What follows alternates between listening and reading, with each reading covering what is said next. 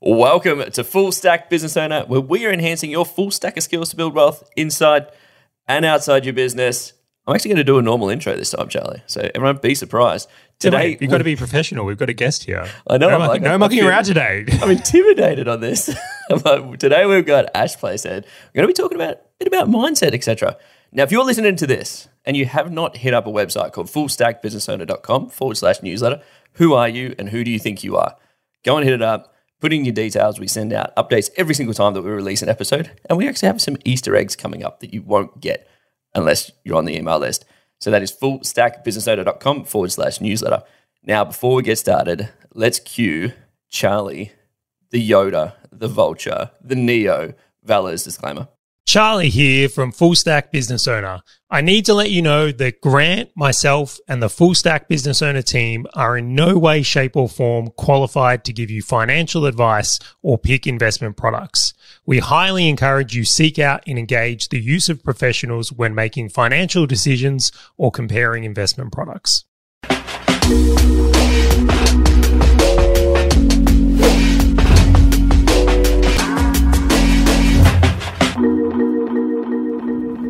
All right, Grant, I'm pretty excited for this one. I got to share a few stories before I tee this one up for Ash. So many moons ago, I sold a business and I was in a stage of my life and I thought, what am I going to do? I'm going to start trading shares and trading options. I listened to one of Ash's podcasts, which we'll talk about, and he nailed me. It's like the allure of the share market. Like it had this like draw card onto me. And I'm sitting there and I'm going, you know what? I've got some business skills. Like this is just trading on the ideas of good businesses. Like you just look at a business, you go, all right, if it's a good business, you invest in it, you make some money. Like it sounds great. What I didn't realize is that I was an absolute mess. So what would happen, and I'll give you an example here to highlight this one. This is at a time when like North Korea was in the news a lot, and there was like a threat of like they might launch some missiles or do some things. So what's happening is I'm going in to make trades, and then I'm watching the news cycle to try and take advantage of, you know, like whatever's going on in the world for my trades. But I'm becoming paranoid that the world's going to end. So I'm developing this fear, right? I'm literally like, holy crap, there's a guy in North Korea with a button. This could all go to hell. Sell everything. I'm out. Done. Exit trades. It's a great mindset, Charlie. then I'd ring the guy that's teaching me, and I'm like, "Are you out?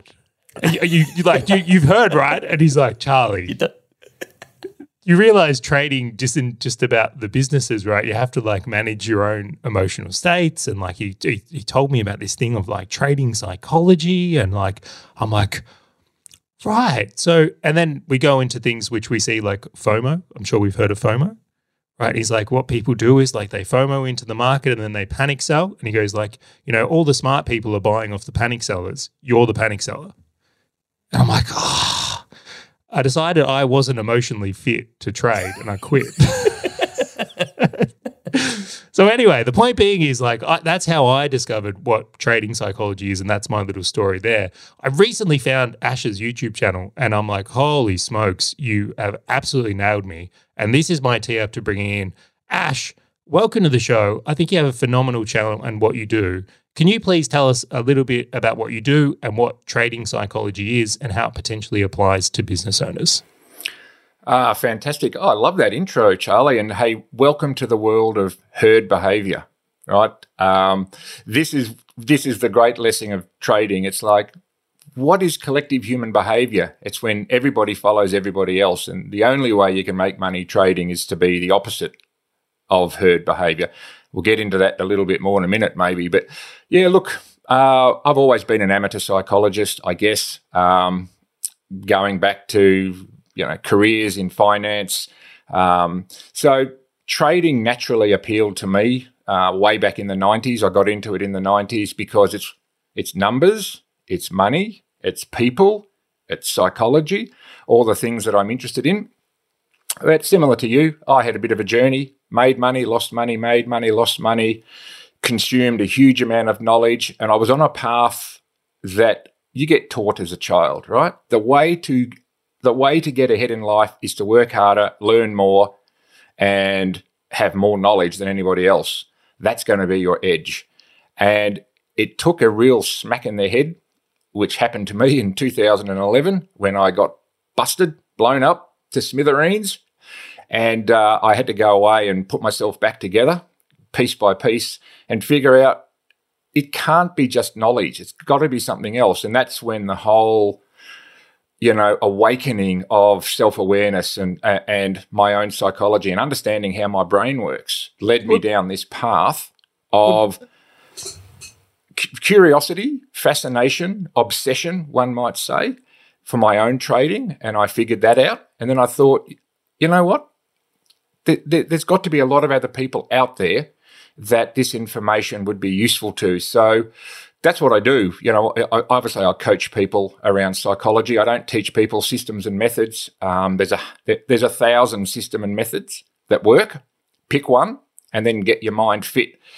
So the whole mental fitness movement or the whole mental fitness idea is about, well, if you're going to run a marathon, you've got to get your body fit right, and we know how to train. But when it comes to mental fitness for trading, who's teaching that? Who's teaching people how to take the brain they bring to trading and transform it into the brain they need for trading? Because they're actually diametrically opposite. This is, Charlie, this is exactly what smacked you, mate, too, is you bring in this successful brain. Oh, I've been good at sport. I was the head of the debating team at school. I've run a marathon. I've set up a business. I've done this. I've done that. Oh, I'm a successful person. I can apply that successful thinking to trading. And all of a sudden you hit this brick wall and you keep doing crazy things and you wonder why, right? And it's very, very damaging to one's identity to hit that brick wall. So yeah, there's a long answer to a short question. I love it. I love trade. Trading is the greatest endeavor on the planet because it pits you against millions of other people in a zero-sum game where to make $1, somebody else has to lose $1. I think by estimates, there's $6 trillion change hands every day. So that's you don't need a lot of that. But yes, it is a very seductive mistress, trading. It does lure a lot of people in, mate, and a lot of people, I'm smart. Siren. It's the siren of the sea, mate, and it leads you out to crash you on the rocks, right? That's Brilliant. What happens. And everybody gets crashed on the rocks, and it's always psychology. It's not knowledge. It's not system. It's not methodology. It's not 100 squiggly lines on a chart. It's figuring out how your brain works and then doing the work to change it. And it's bloody hard work. I feel like I should make this list, right? I feel like golf and trading and jiu-jitsu, it's like they're these very like humbling pursuits, right? Where you get the ability to get your ass handed to you is just high, right? It's because you get your ass kicked all the time. Yeah, absolutely. But Ash, one of the things that makes you even more interesting in my world is like, yes, you've got this outrageously good understanding and skills around psychology, but you've actually done a lot of work with business owners as well. The way we actually connected was at a business mastermind event where you are one of the mentors in that group, and we're helping many of the business owners with their mindset as well. The thing that I find really relatable, and I've been able to observe because I have played a little bit in the trading world, is just how much of this trading psychology applies to business owners. And I'll use an example here, but I'd love to hear what you see around this as well. So the business owner that's stuck, that keeps trying to find a tactic business skill to solve things, but never actually does the work on themselves.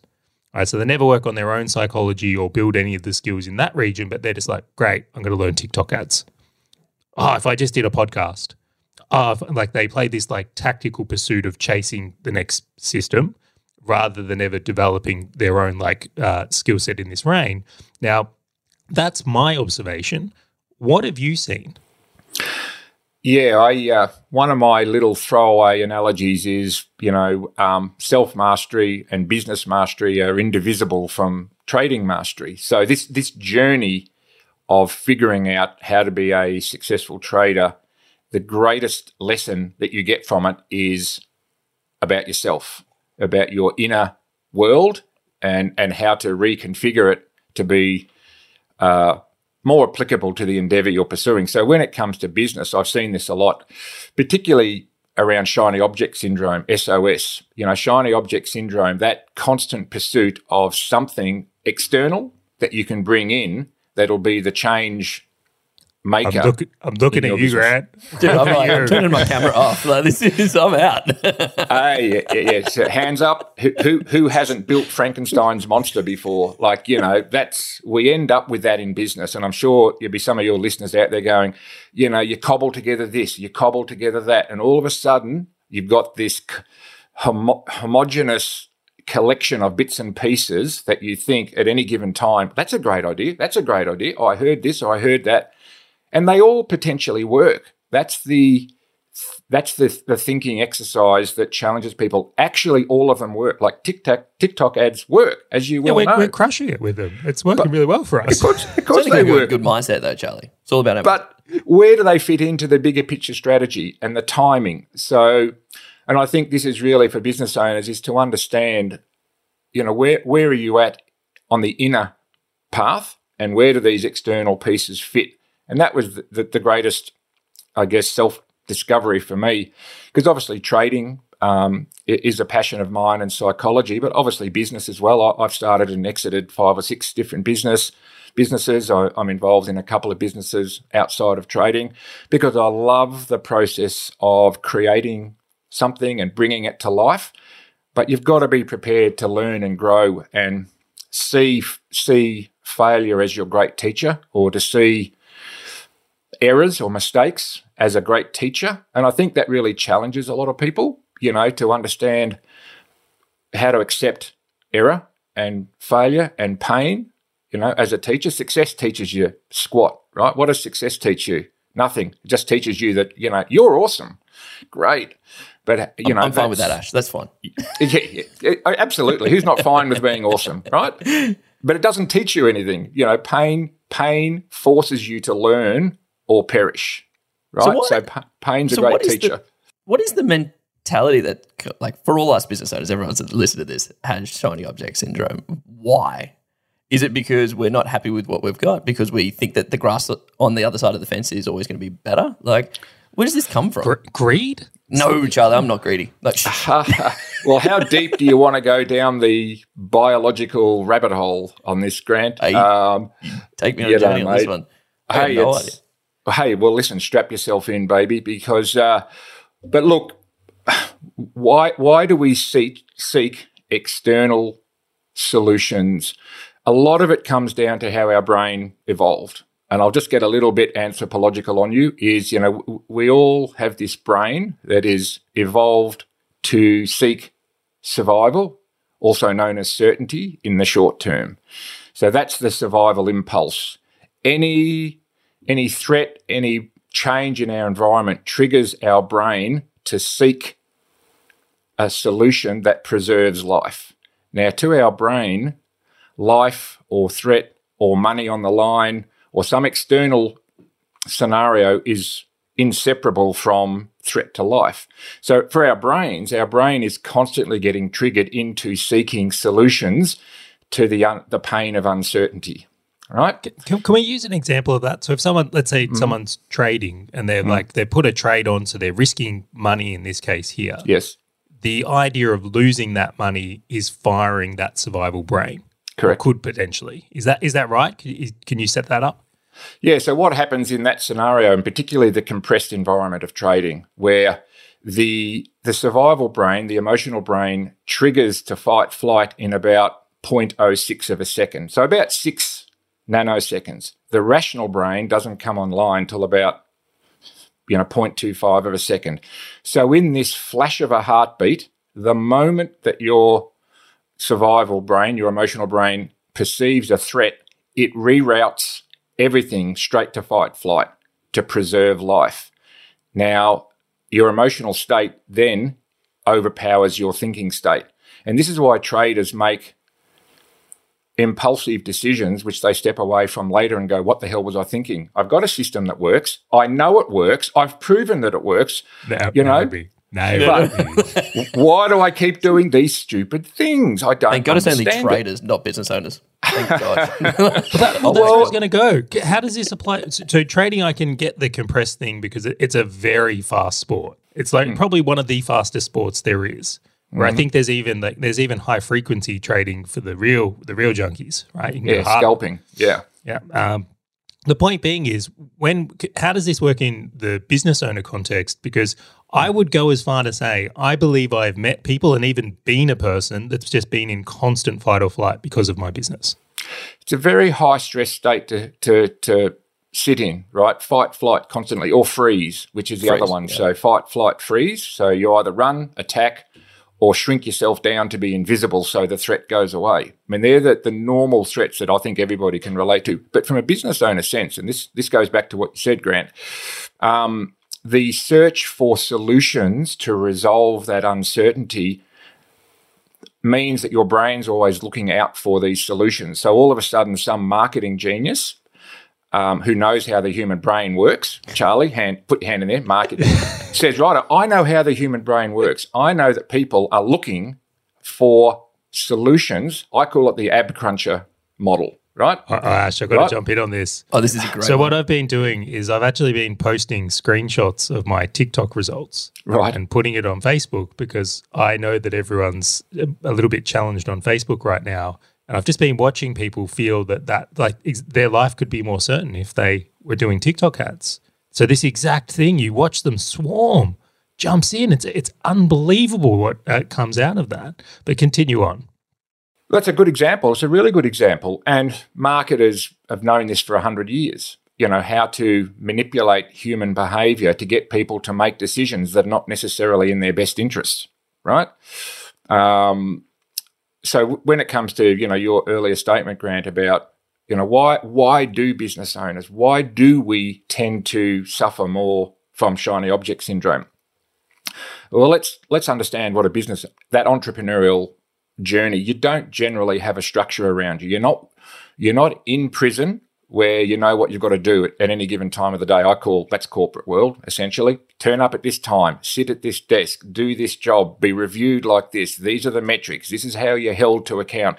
This is how you justify your job. All of that stuff is laid out, and it's either a prison or you like that environment. But then you come out into the business world where generally those things dissolve. There's no one telling you what to do. There's no proven pathway. There's no clock on or clock off. There's none of those things. So that very thing that you seek, freedom, actually can become the thing that crushes you because you've got to make all your own decisions. Now, what happens in that environment from a psychological perspective is we're always looking and attracted to things that we think can fix a problem, right? So we're not necessarily thinking strategically big picture. Is that actually what I need for the big picture? Is that actually consistent with where I'm going and what I'm building and what I need? So you can very easily end up with, a lot of these things attached around your business and your head. And at a psychological level, it's incredibly damaging to your, what I would call your self-belief. Your belief in your own ability to discipline yourself gets constantly chipped away at. And this is one of the big things that we look at with coaching, is to help people to understand what's going on and to start to rebuild that belief in seeing things through and being able to choose what serves me now versus what doesn't serve me now. I mean, I would challenge anybody to go to their phone and have a look at how many subscriptions they've got compared to how many they actually use, right? So how many apps have you got on your phone compared to how many you actually use? It's probably 1 in 10, question. 1 in 20. I refuse to answer. Is that on the grounds it may incriminate you? Yeah, correct. But look, it's quite normal. There's nothing wrong with you. So I would say to business owners, don't remove the shame, remove the guilt. There's actually nothing wrong with you. It's actually very normal. But what is your responsibility is to do something about it, right? Is to understand, well, what can I strip away? And this is, when we were thinking through a couple of ideas prepping for this chat, I mentioned a concept called via negativa, which is where you improve through subtraction. You take things away rather than add things on. Because human nature, we're always adding things on. We're always making things more complex. And this is why that old proverb of the answer lying in plain sight comes from. Because the answer's always right in front of you, but we end up adding all these things on, believing that, we need to resolve that pain of uncertainty, that pain of not knowing. Because, the brain, built for certainty, And we live in a world which is completely random and uncertainty. You know, a meteor could drop out of the sky and squash us right now. We don't know that. So we live this conflicted existence where we're seeking certainty in a very uncertain life. And business, guess what's more uncertain than starting a business and, you know, not knowing exactly what the future holds? That's actually a real challenge to the way the brain works. So it's no wonder we're always looking for things to fix short-term solutions that don't necessarily serve us long-term, if that makes sense. Makes complete sense. And it also, in my own home, Bianca, my wife, she's an accountant. Don't hold that against her. But it's like she very much thrives in structure. Like it's not necessarily a prison for her. It's like in her corporate life, she was quite successful because she was like that worked for her, where it wouldn't work for me at all. Like the idea of walking in a corporate and having to be that level of restricted would work against me. So what I'm curious about here in your experience, it seems that some people are like wired to be more one or the other, right? Or to a degree. Now, how malleable is this though? So is someone who is thriving in that corporate structure in this example, is it learnable and workable to be someone that can handle more uncertainty? Or is this like a caffeine thing where you build a tolerance and eventually, 8 cups a day, we're fine? Or is this something we develop as a skill in using someone like yourself and the things you teach? It's definitely so this is the good news, right? It is one of the breakthroughs of modern neuroscience, right? That the brain is constantly remapping itself on a second-by-second, moment-by-moment basis based on all of the inputs that we get through our senses, sight, smell, sound, etc. So the brain is constantly being remapped based on every experience that we have. So if you understand that, then it's not that big a step to knowing that, okay, if we want to change our trajectory, if we want to change the way we interact with uncertainty, what are the things that we need to learn? Now, one of the things, Charlie, that generally, what did you say? You said, is it nature or nurture, or words to that effect?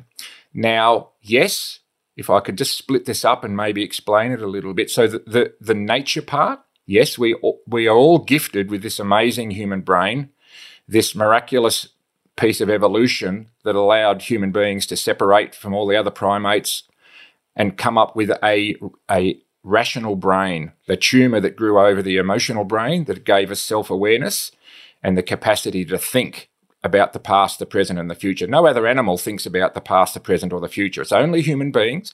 So it's an incredible skill that we have that has fostered, the great growth of civilization over the centuries. However, it also comes with a bit of a curse, which is when you come to things like trading, it actually works completely against you. So we've got this great nature that we can utilize, but then you've got nurture. And I talked about this on a recent podcast about the effects of childhood emotional conditioning and previous trauma. And when I use the word trauma, I don't mean that you came from a war zone or you suffered abuse necessarily. Trauma could be being bullied at school. Trauma could be having a divorce amongst your parents at a young age, and this left you with a feeling of powerlessness, right? I mean, I've worked with a lot of people who are successful, but they live their life under the constant belief that it's all going to be taken away from them, right? We hear that all the time about this idea that the business is just going to disappear. What a stressful life to live. I certainly felt it as well. Well, there's a time when that's possibly true in the early days, but I've worked with people that have got all the money and success they could ever use, and yet they still believe that it's all going to be taken away. And that's because at some point in their childhood, they had it conditioned into them that you're powerless, you have no control. And this sticks with them for life. And until you unravel that, and to your question, Charlie, and rebuild or recondition those memories is what I would call it, or you might call it, reimagining past experiences and giving them new meaning. That's how you teach the brain to, when it interacts with the current circumstances, because that's what the brain does. It's always searching for something in the past that's similar to what's happening now. That's how the brain works at a neurological level. So if you can rebuild the pathways in the brain so that connect to those past experiences, you can change the way you react to the current circumstances. This is really the deep work that I do with traders to teach them. That's mindset reflexology, right? Can we unpack one? So in the example you've just given there, the idea being there's a stove with the jet on. It's a gas stove. Someone puts their hand over it, they get burnt. That's an experience. In future, when they see that, they go, well, I'm not going to do that because I know that leads to a burnt hand. Right? So that's like an experience is formed, and like that's the idea that we're using it for our survival. Now, to change that into a different example, a story we've told a few times on the podcast now is that my parents had some money challenges in very formative years of my life, which then led to me being, very, very scared of money. I had a huge fear of money, and it had massive consequences in my business because I was never wanting to invest, always scared. And eventually when I did some of this work and I was able to see, the reason I'm so good with money today is because of that. If we didn't have those challenges in my youth, I probably wouldn't be in business today or have had the success I've had. I suddenly felt very different about that, and that's what actually enabled my ability to be able to invest. Is that a way of thinking about this here? Are these the types of things that come up, and then the work you do with mindset reflexology is creating those types of bridges for people? Yeah, definitely. What we want to get to is unconscious competence, right? So we want to go from, this mental block to the ultimate outcome, which is unconscious competence. And I would describe unconscious competence as like when you've been driving a car for many years, you don't have to think about everything. You've built unconscious competence, which is you're constantly looking out into the environment, traffic, people, lights, conditions, weather, the road. Is there someone walking out from behind a car? Now, compare how you can do that now to when you first got your license. It's such a massive effort to consciously think about all the inputs and trying to make decisions. That's why, people are so vulnerable early on in their driving life to threat and danger. Now, it happens also with the stove example. It happens with your investing example. You don't go in one step from there to there, but you can indoctrinate and slowly change the way that you default, the way that you respond to your past beliefs, and you can change those past beliefs to be empowering rather than limiting. And that's obviously what you've done, Charlie. So, congratulations on that. I guess the next probably challenge is, at what point do you move from that belief system to enough's enough?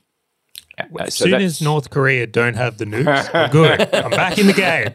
Well, this is the world we live in, where catastrophizing things is what happens in the political sphere and the media sphere. If it bleeds, it leads, right?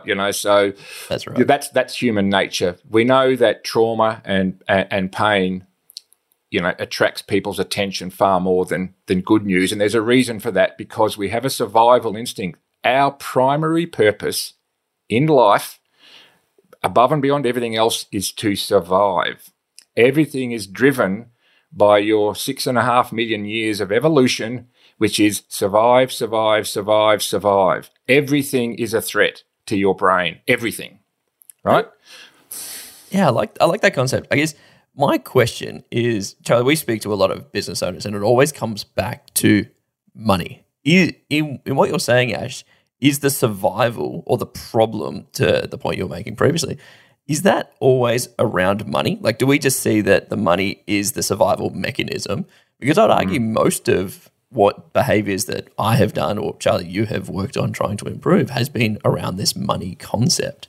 Yeah, money's been huge for me. Like the pressure to earn, I've definitely had that at times. That to use the trading example, and someone who looks back and go, what was I thinking? I go back and go, I've made some really dumb moves in business, but when I look at the intent, it was like the pressure to earn. I felt compelled to take this action to make money. So this is the way the brain works, Grant, it does not separate money from life. If money is at risk to an uncertain outcome to your brain, that's a threat to life. right? And it just so happens trading is the pointy end of the spear with that, right? But it does happen in other parts of life. Well, this is where a lot of people, have a very powerful set of limiting beliefs around money. So money represents something. It's not money per se. And this is why more money doesn't make people more happy. There is a certain point, of course, past the point of survival and paying your bills and being content. But more money beyond that never makes people happier, because all they've done is remove the threat to life, right? They haven't actually reconfigured their internal world to find happiness elsewhere. So this is probably the point I was making, to you, Charlie. This is what I think where people should, I guess, look to do some work around their belief system, which is, how do you regard money? What happened in your past life that is feeding through to now that's driving you either to push yourself and become a busyness addict or a hustle addict, right? We see this absolutely prosecuted, through whether it's your Gary Vaynerchuks of the world and others. Pop it up. Right? But he's a great success in his own way. But it's a really dangerous message, I think, that the way to succeed is to outwork everybody. Right? Now, that might be okay if you're training for the 100 meters, right? And you've got to put the work in, right? But it's always the mental game that separates the peak performers from the other ones that just try really hard, okay? So it's the same with money, right? It's the same. If you can change the way you think about money, you can change the way that you think about your identity in the world and your self-worth. And this is a big one, guys, right? We're all born inherently worthy, right? This is the thing that I teach people, is you've got to separate your sense of worth from your achievements, right? Because so many people attach their achievements to their identity and their sense of worth, right?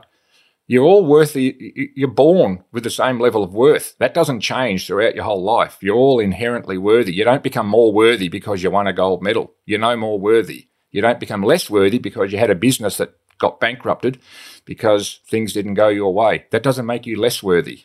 You're still exactly the same level of worth.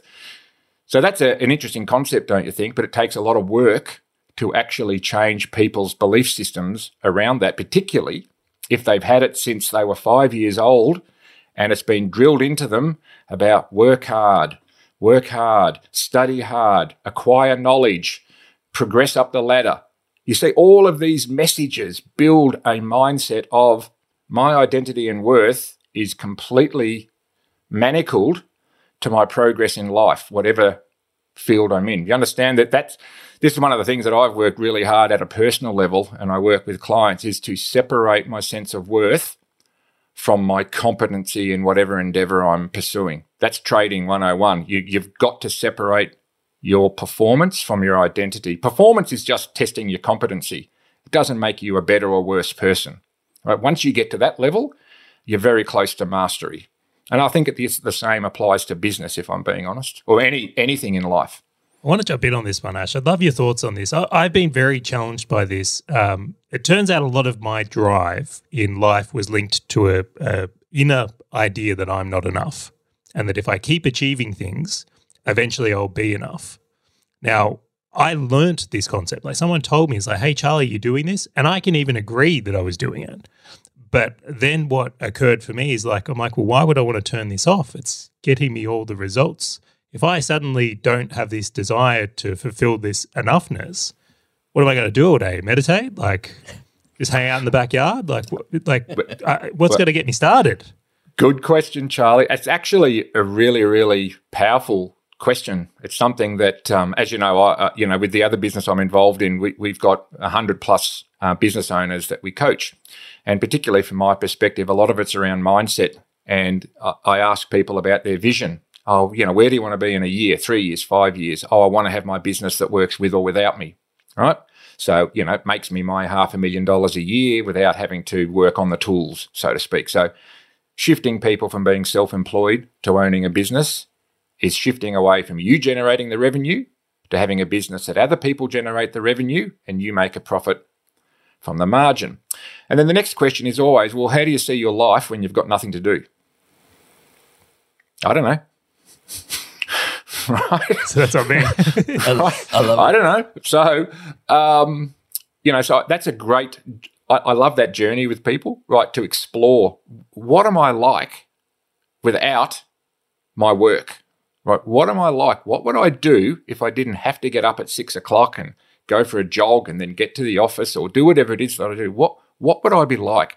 And this is really, really interesting because so many people have a level of inner conflict about this, like bitching, moaning, complaining. Oh, I wish more time with the kids, more time doing this. I wish I could have more holidays. I wish I didn't have to work so hard, et cetera, et cetera, et cetera, which is all fair enough, right? But then when I challenge them about, well, if you didn't have to do any of those things, what would you do?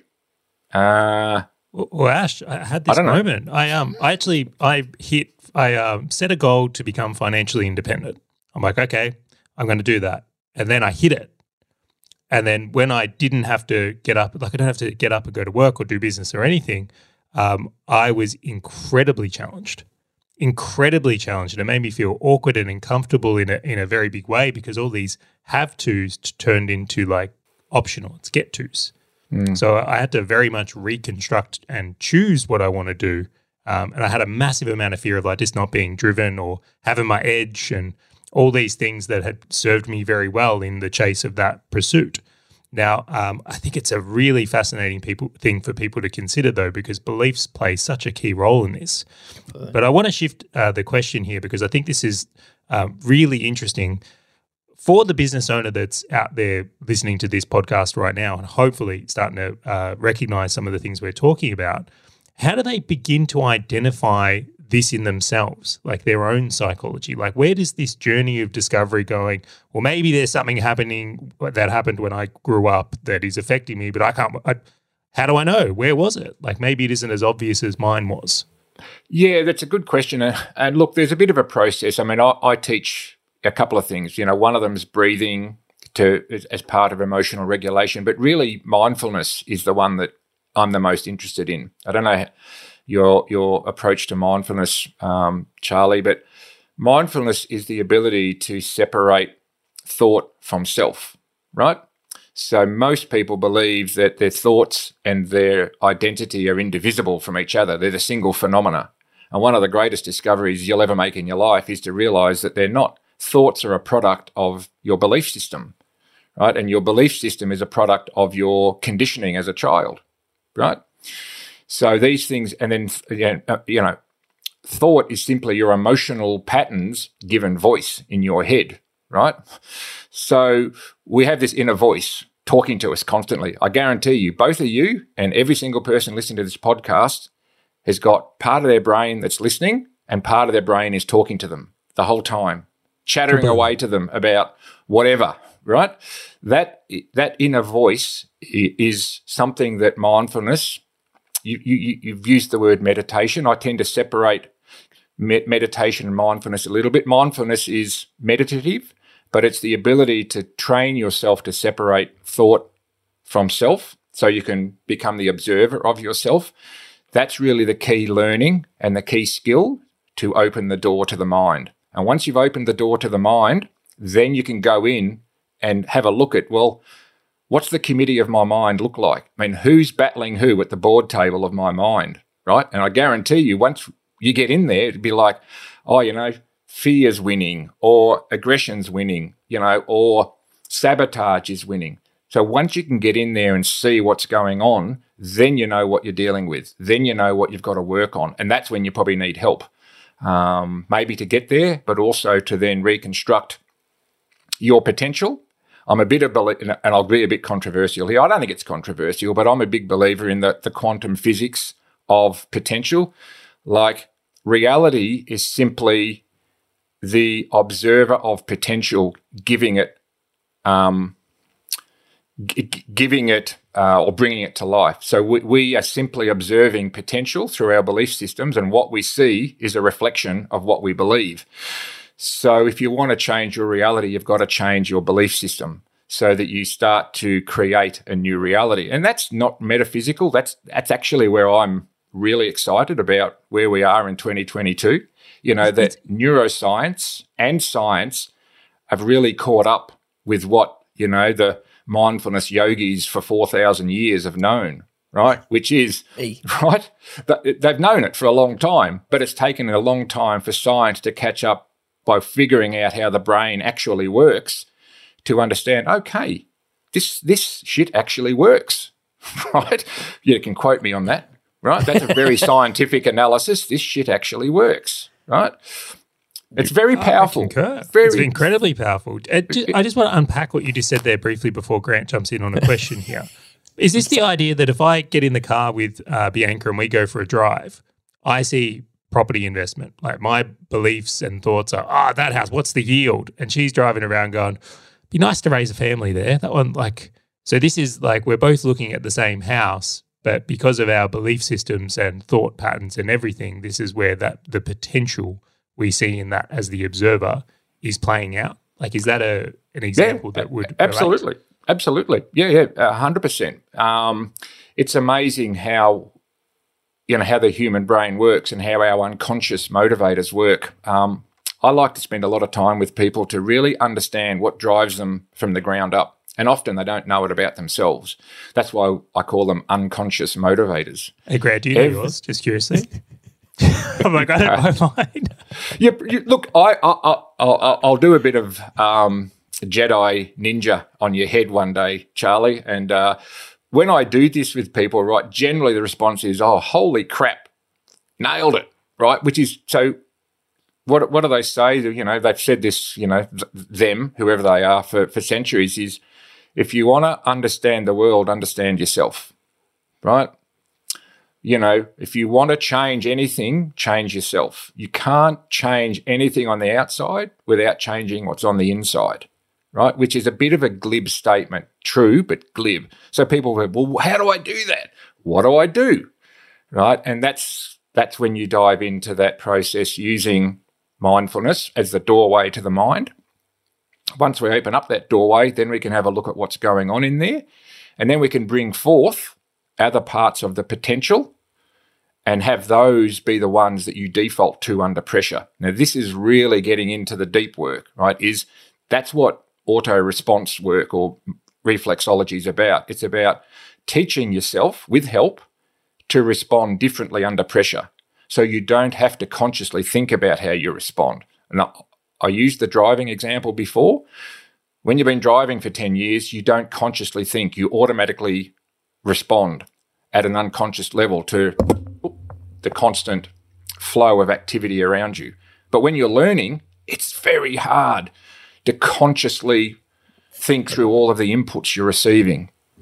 So to take this to a business owner level or to anyone's level is, you know, to teach yourself the skill of responding differently under pressure. And that's what business ownership's about. Like, anyone can make good decisions when you've got lots of time to think about it and there's no pressure.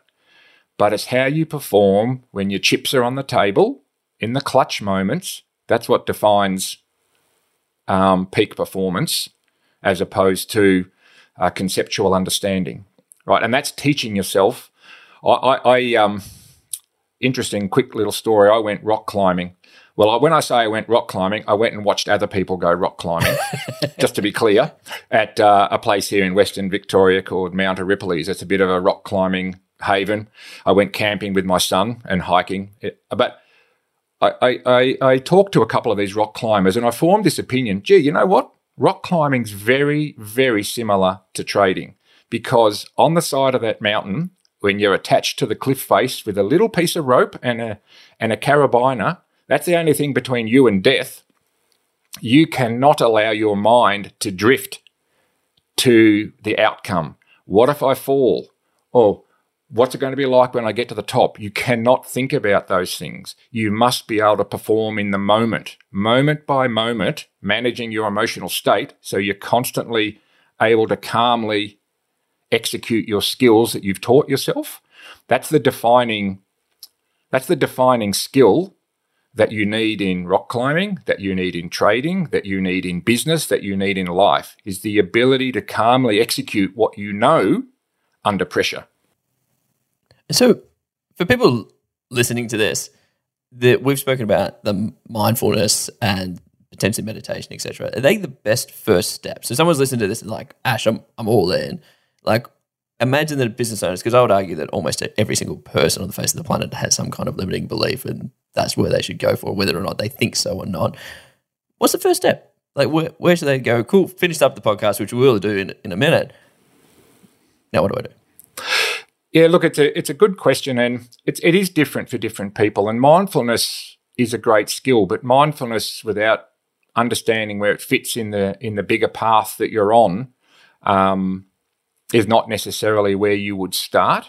I tell you one of the things that I teach people as a starting point, and this is starting from a standing start, right? So you're stressed.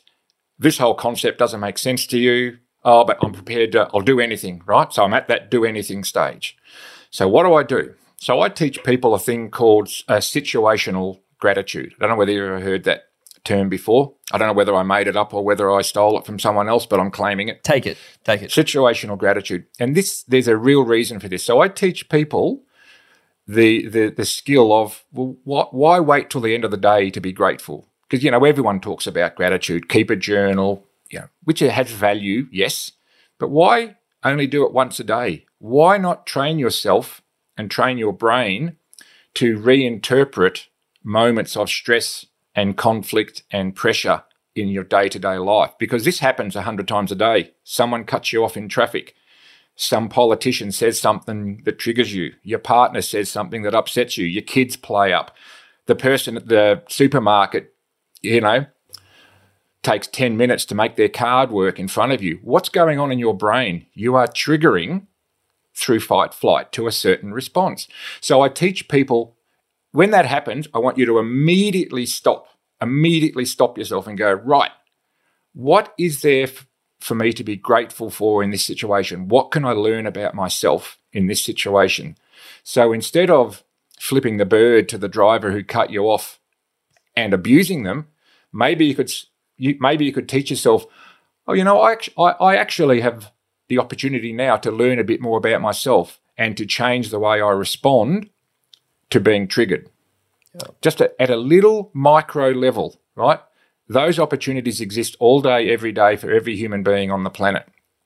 That's a great way, without really knowing why you're doing it necessarily, because sometimes the danger with this stuff, Grant, is because it becomes really big and macro and people get lost in the complexity and lost in understanding all of this stuff. So sometimes you've got to bring it back to the next step. What's the next step without having to know everything? What's the very next step, right? And for me, the very next step is, yes, do some mindfulness once or twice a day. Just practice sitting still and trying to observe your own thoughts. It takes work because there's so many distractions. And I think if you're going to do that, don't try and block out thought. One of the things I teach, and plenty of other teachers before me have done the same thing, and that is accept your thoughts, be vulnerable, be open. Don't try and block them. This is what people do, right? Particularly men, right? Is they think the way to progress is by the avoidance or blocking of emotion. Right? All that does is bury the problem deeper, and it will get you eventually. But if you open yourself up through mindfulness to observing your thoughts, it gives you the chance to work on them. Then you've got a chance to get better. Right? So if you combine a little bit of that with a little bit of situational gratitude and just start to acclimatize yourself to doing this, it starts to have a cumulative effect, Grant. And one of the things with peak performance is that I think a lot of people fall off this is they expect quick results. The thing with success and performance is it accumulates in the background, right? It doesn't show up immediately. And this is why people don't stick at things. That's why resolutions don't work, because major long-term change accumulates in the background. It doesn't show up on a day-to-day basis, so people give up, right? So situational gratitude will accumulate in the background, and then when you step into some more deeper work, you've already started the journey in the right direction. That's how I would answer that question. I hope that isn't too complex. No, I love it. But I will say this, Ash, it's very likely and hopefully you'll want to come back on the podcast to discuss more of these things. I know we're pressing up against another appointment here. So before we do end this one, if people want to see more of what you do and understand more of these topics, which I would encourage, what's the best place for them to come and learn more? Well, there's probably two places, Charlie. One would be my YouTube channel. If you go to YouTube and type in Mindset Reflexology, that'll bring you to the Trading and Psychology Mindset show. That's where all of this stuff, I put all my stuff on there.